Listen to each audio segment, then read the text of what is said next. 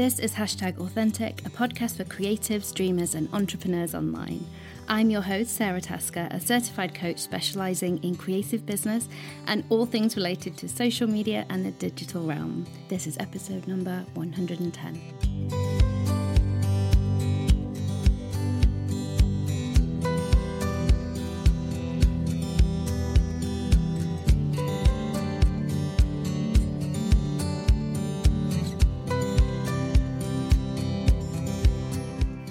Hello, how are things?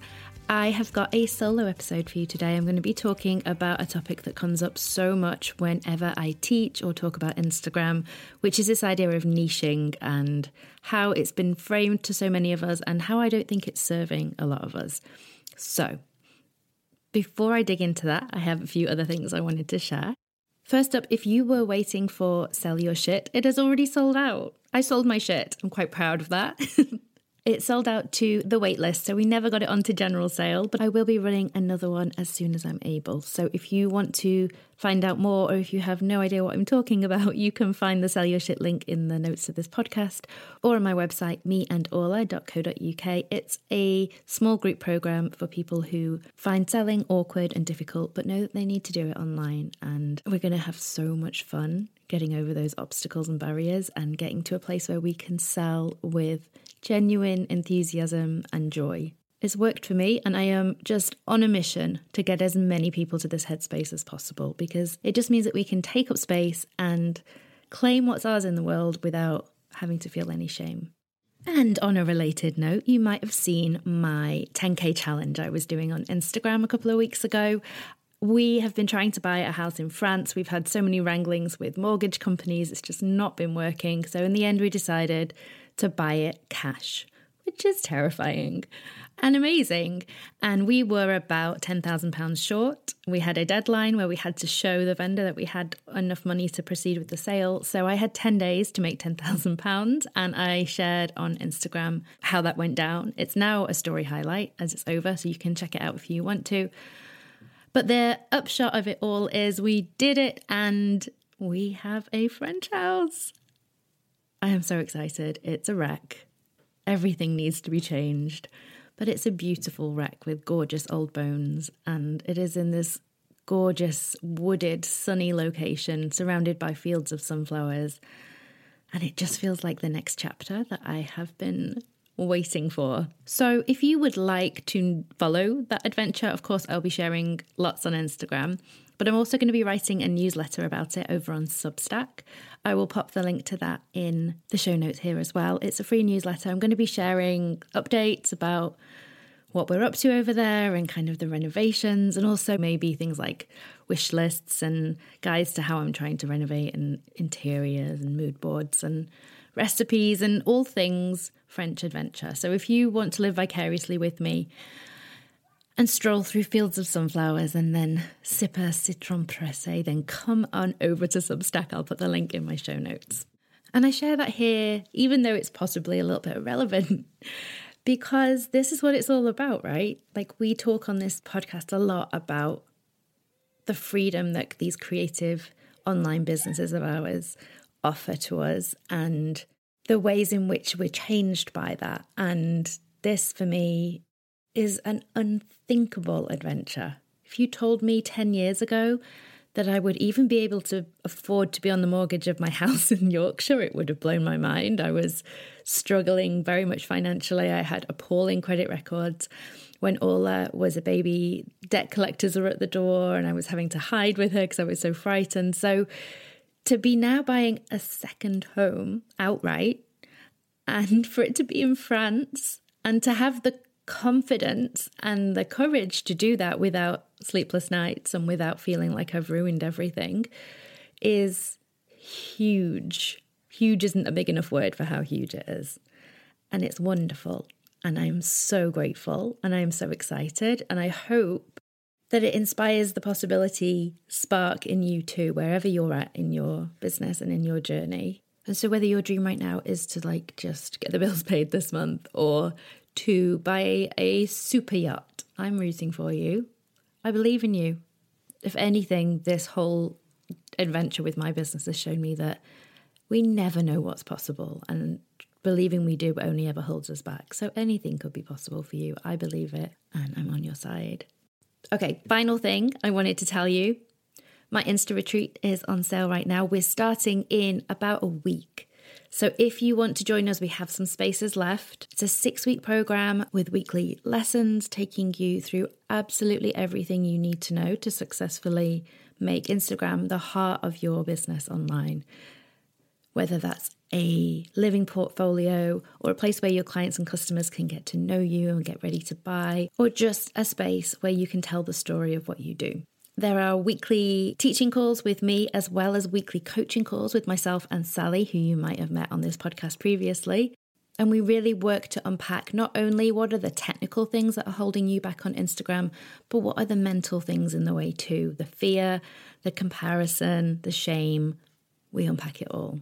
The feedback we get from this class again and again is just so beautiful and so exciting. There's never a week that goes by where someone doesn't email me and say, I just got my book deal and I say it's all thanks to the Insta retreat, or I've just been able to quit my day job and it's all thanks to the Insta retreat. And while it's not all thanks to the Insta retreat, it's clearly always all thanks to their own hard work and talent. It is so nice to get to be a part of so many people's exciting adventures. And I'd love you to be one of those people too. So head on over to my website, meandorla.co.uk, or you can click the link in the show notes for this episode and find out more. Okay, enough introduction. Let's talk about Instagram itself. So this topic I've talked about before. I think it was in my newsletter and I maybe then turned that into a bit of a blog post. So if you've seen that, you might be familiar with my stance on this whole topic of niching and Instagram.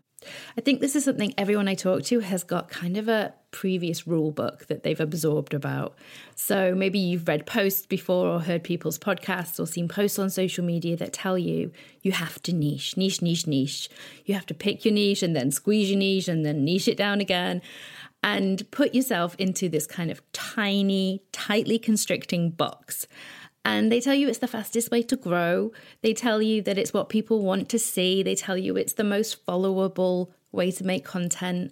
And maybe it comes along with this advice to find 3 topics within your niche that you post about, or 5 topics, and just keep hammering at those same 5 topics over and over and over. And it sounds, when you first come across it, I think quite easy. It's almost a little bit seductive depending on where you are in your headspace, because it takes away so many of the question marks and it takes away so much of the struggle and gives you a really clear, very minimal blueprint to follow. But what you find if you try and follow this is there are a few problems that kind of get in the way with the magical quick fix solution. So the first one is that people buy from people. So if you're a coach, your future clients, they want to know what you look like. They want to know what your values are. They want to know how you're going to make them feel when they're crying on the other end of a call with you. And they need to trust you. Maybe you're a wedding photographer and your potential clients want to know if they're just going to get along with you. Like, will you make them laugh? Will you be someone who it's easy to be around on their day, as well as the kind of photos you take? And if you're a maker, then your future customers want to know why you chose the colours you chose for that piece, or where the pebbles that you use in your ceramics are collected from and why, and how long it takes you to make each one of those pieces by hand. Most of all, people just want to know us. They want to know you. They want the big, messy, imperfect human picture.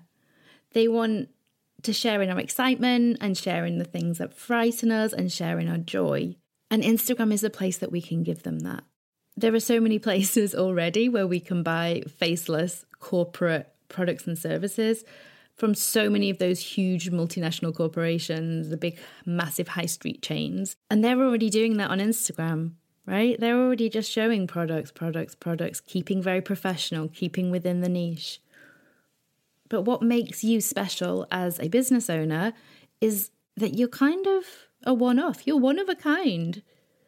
And if we narrow the focus too much, then we kind of don't make room for the rest of us to exist, and people lose the magic of that connection.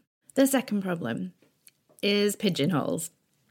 So if you grow an audience that only knows you for one thing, and they only ever engage with that one thing, then you will shape an audience that only ever wants that one thing from you for the rest of your time on Instagram.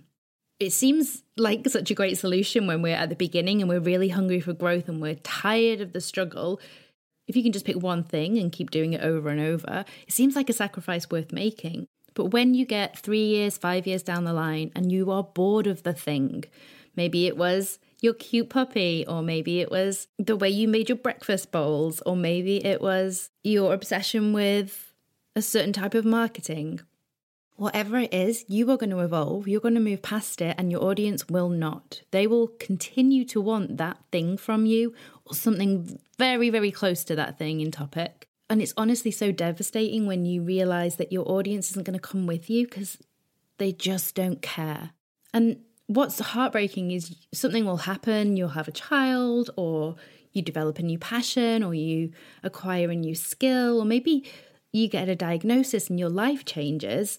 And this audience that meant so much to you just don't care. They don't come with you because their connection was never with you. It was with the niche. It was with the very narrow topic that you chose.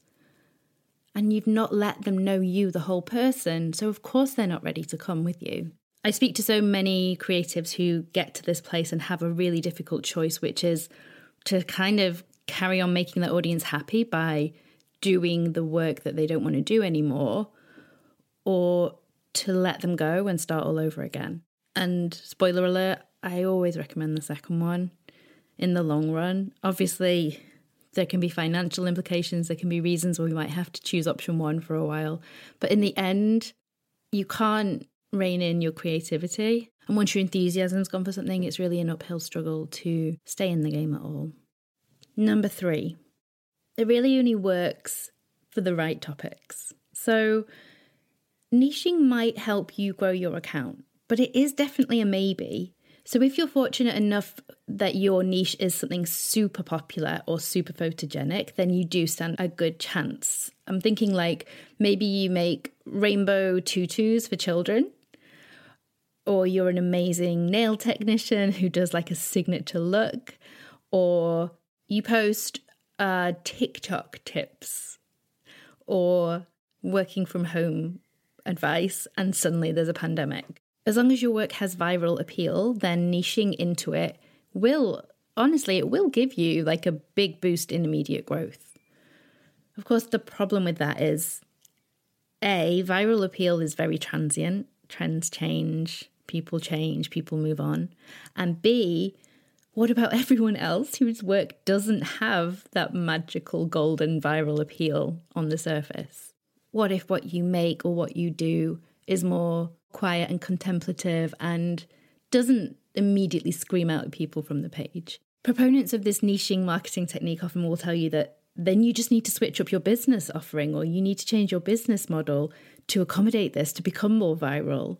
But I always think that's just a kind of fancy way of telling you to people please and just pander to the largest majority, even if they're not your people, they're not your customers, and you're not going to be doing what you want to do. Instagram trends are never a good reason to pivot your business offering. Trends in general are not what we can base solid foundations on. And as we know, likes, followers, even saves on Instagram don't necessarily convert to customers unless they're invested in you as a whole human and genuinely want what you offer. The fourth reason is it's just so dry. You might think that won't matter when you first start out, when the niching appeal is all golden and you think it's the answer to your Instagram problems.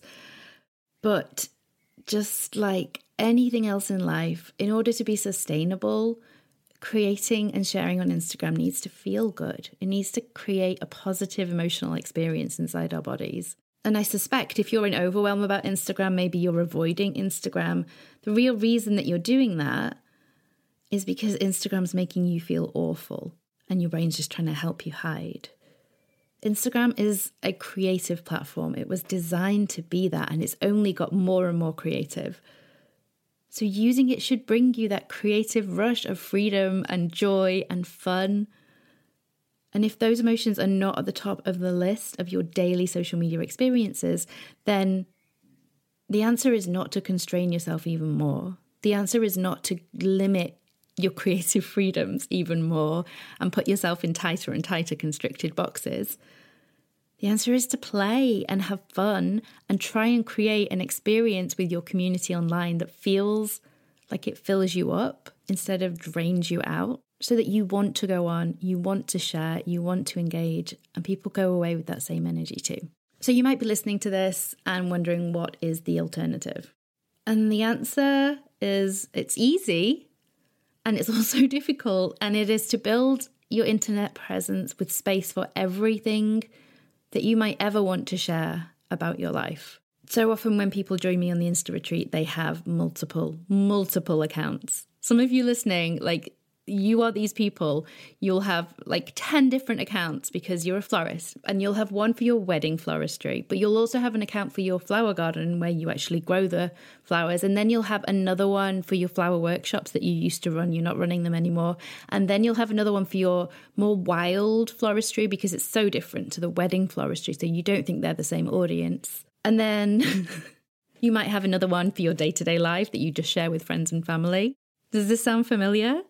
Or maybe you're an artist and you do some things in ink and some things in watercolour. So you have an account for the ink illustrations and a different account for the watercolour because they're different, right? And oh my goodness, you've just started to do stuff in clay and you're really enjoying that. So time for another account. I think the record in the Insta retreat was someone with 13 accounts when she first joined. We got her down to 2. She couldn't quite get to 1, but I hope maybe in time.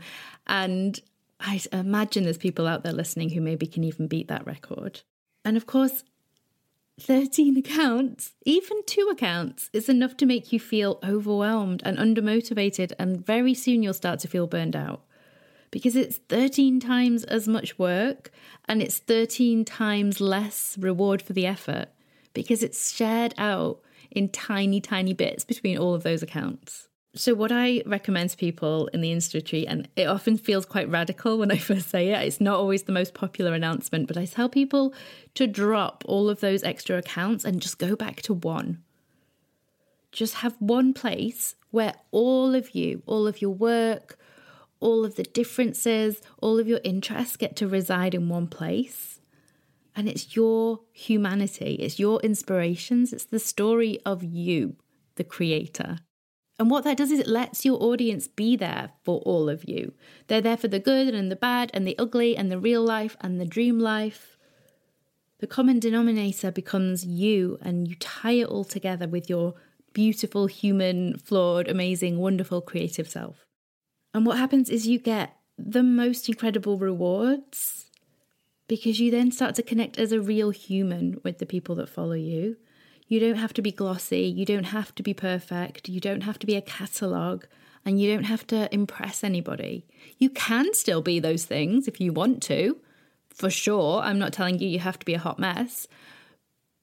But the pressure to maintain a facade just gets stripped away and you get to choose exactly how you want to show up. Now, normally around this point, most people's brains are going, well, I'm the exception. My business or my account, my work is different. I get it for everyone else, but I'm different. And I think it's because it's so hard for us to see the common thread that ties all of the parts of our businesses or our lives together when we're like knee deep in it. We're just so close and we understand the detail so much that it's hard for us to see the big picture. So like to the florist, the wedding floristry, which is very orderly, and then the wild tangled floristry, yeah, they're completely different. How could she possibly put them together? They're completely different. But for everyone else who's not a florist, you can probably imagine how actually an untrained observer doesn't even necessarily see that they're different and only could see that they were different perhaps if they were juxtaposed by putting them together on one account, and then side by side you start to see, I prefer this way or that way. So those distinctions are real. I'm not saying that they don't exist, but I'm saying that they don't matter to anyone except you. Are the differences important to your potential audience and your potential customers? Do they see that distinction? And are they put off by it? Because if the answer is no, then it makes sense that everything could just benefit from being on one account. I say in the Insta retreat, like there are obviously exceptions to this, and the only exception my brain can come up with is if let's say you were a florist, but you also then developed an interest in fixing engines of supercars and like sharing really detailed reels about how to adjust the turbo. I don't know about cars. So those two things maybe might struggle to sit in within one account. But even then, I would argue there are probably people who would love that. Flowers and engines, like where else can I go for that in one place online? You would have such an edge. You'd be such a unique and memorable account. It's really hard to think of two things that can't go together if you try. I guess maybe like body positivity and diet tips. You know, you have to go to those kind of ridiculous extremes to find something that just couldn't work. So the downside to this way of working, I think, is that our brains are liable to kind of spiral into a bit of a panic. We like the idea of niching in part because it gives us such clean and clear parameters. So we know what we're going to post, we know what we're not going to post, and we don't have to think about it. And that can still be true for this approach once you've figured out where your own boundaries lie. I talk about imagining your Instagram account a little bit like a favorite magazine or online magazine website. So if we use Marie Claire for an example, imagine a copy of Marie Claire magazine. It uses photos, it has writing and journalism, and they're all from different contributors. It's not one person taking all of the pictures for an issue of Marie Claire. It's not one person writing every article for an issue of Marie Claire. And they cover quite a wide range of themes. There's quite a lot of surprises in the pages. But it always feels like Marie Claire. It's never going to have something in it that makes you go, what the hell am I even reading? Is this a copy of FHM? Or does that even exist anymore? You can tell I haven't bought magazines for a long time. You're never going to find something outrageous or unwanted inside because everything feels cohesive. It's all on brand. It's still varied and it's still interesting, but it's not going to turn you off by featuring things that you just don't care about. And your Instagram page is like the magazine of you. So sticking with our florist example, your page might feature spectacular finished flower arrangements. It might show work in progress shots. It might have snaps or lives or reels from the flower market where we get to see what you're choosing and what's in season, and you tell us why you bought this type and not that type. We might get to see the gorgeous mess that's left on your workshop floor that doesn't look gorgeous to you because you've seen it a million times. But to us, as people who are just interested in floristry, it's all delicious and fascinating. And then you might also feature your dogs and your home, things that you find on your walks in nature, maybe your new favourite dress or something you've baked or what you're reading. And all of that will fit really well and be on brand and kind of be an enriching experience for your audience to get to know you because it's all part of the magazine. But if you also, say, loved some recreational drug abuse on a Saturday night, that probably wouldn't be in the magazine. If you loved Formula One racing, maybe that's not going to go in the magazine. Maybe that's a different magazine. Maybe your Thunderbird action figures that you secretly collect don't go in the magazine. You are the editor. You have to think about your reader and the things that are interesting to her. And you can cover any topic in your whole life because the common denominator is you. The theme of the magazine is not floristry. It's not art. It's not jewelry. It's you, the florist, the artist, the jewelry maker, but also the human, also the mum or the person with a chronic illness or the person who used to have a day job, or the person who's buying a French house, or the person who loves interiors, even though it's completely unrelated to their work.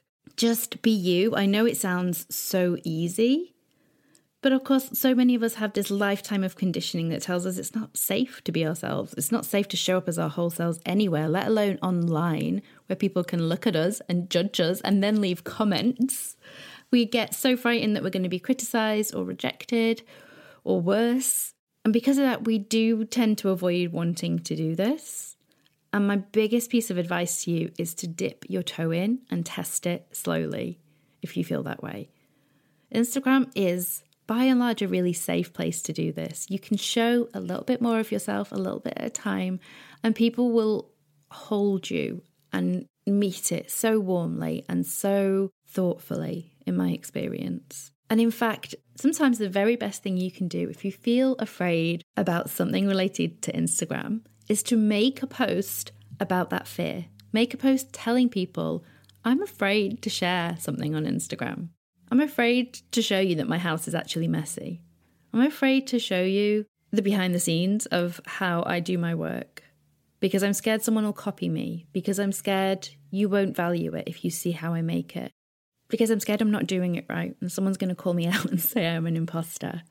Whatever that big dark secret is that you're trying so hard to hide, just putting it out into the light of day and having everyone go, oh yeah, me too. Yeah, oh yeah, I used to feel that way, but I got over it now. Oh yeah, no, I have something really similar. It's so freeing. It's so freeing because you're like, well, now there's nothing to be found out for. Now I'm not an imposter because I'm not pretending to be anything I'm not. And someone can come at you and say, hey, your life's kind of messy, or hey, you're not doing that thing properly, or I could copy you doing that. And you can just go, yeah, I said so. Did you not see my post? I already said that. And there's just no fuel in the fear anymore. So every time I find myself thinking, oh my God, I'm going to have to make sure Instagram doesn't know about that, I think, okay, I better make a post about it then. I better make a post if that's my instinct to hide, all the more reason to show up and share. Which I had about the 10K. I definitely had. Every time I want to talk about money online, a part of my brain tells me it's not appropriate, it's not fair, it's going to make people dislike me. And maybe it does. That is definitely a possibility. But I have learned that shame thrives in the shadows. And so always, whenever I have that response, oh no, I have to hide this, what will people think? I think, okay, I'm going to put it all out there. And it's yet to disappoint me. Or I should say, you guys have yet to disappoint me. People meet you with love and with understanding 99% of the time. And if you're struggling to find that for yourself, Instagram is a beautiful place to harvest a little bit of it to get you started. I would love to hear how this sits with you. Does it resonate? Do you still think you're the exception? If you think you are, you should message me and I'll tell you if you are or not. Or can you think of two completely unrelated topics that just could never go together on an account? Because I do need a better example. So if you've got one, please let me know. Please tweet it at me or send it me on Instagram. And if you want some help making this transition, if you want help building an Instagram account that has that longevity, that has all of those different parts of you buoying each other up, that attracts an audience that genuinely loves whatever you do, then you might want to look at my Insta Retreat class, which, as I mentioned at the beginning, is enrolling right now. We start next week, and I would love to have you in there. It's in the show notes, and you can go to meandorla.co.uk and click on the Insta Retreat.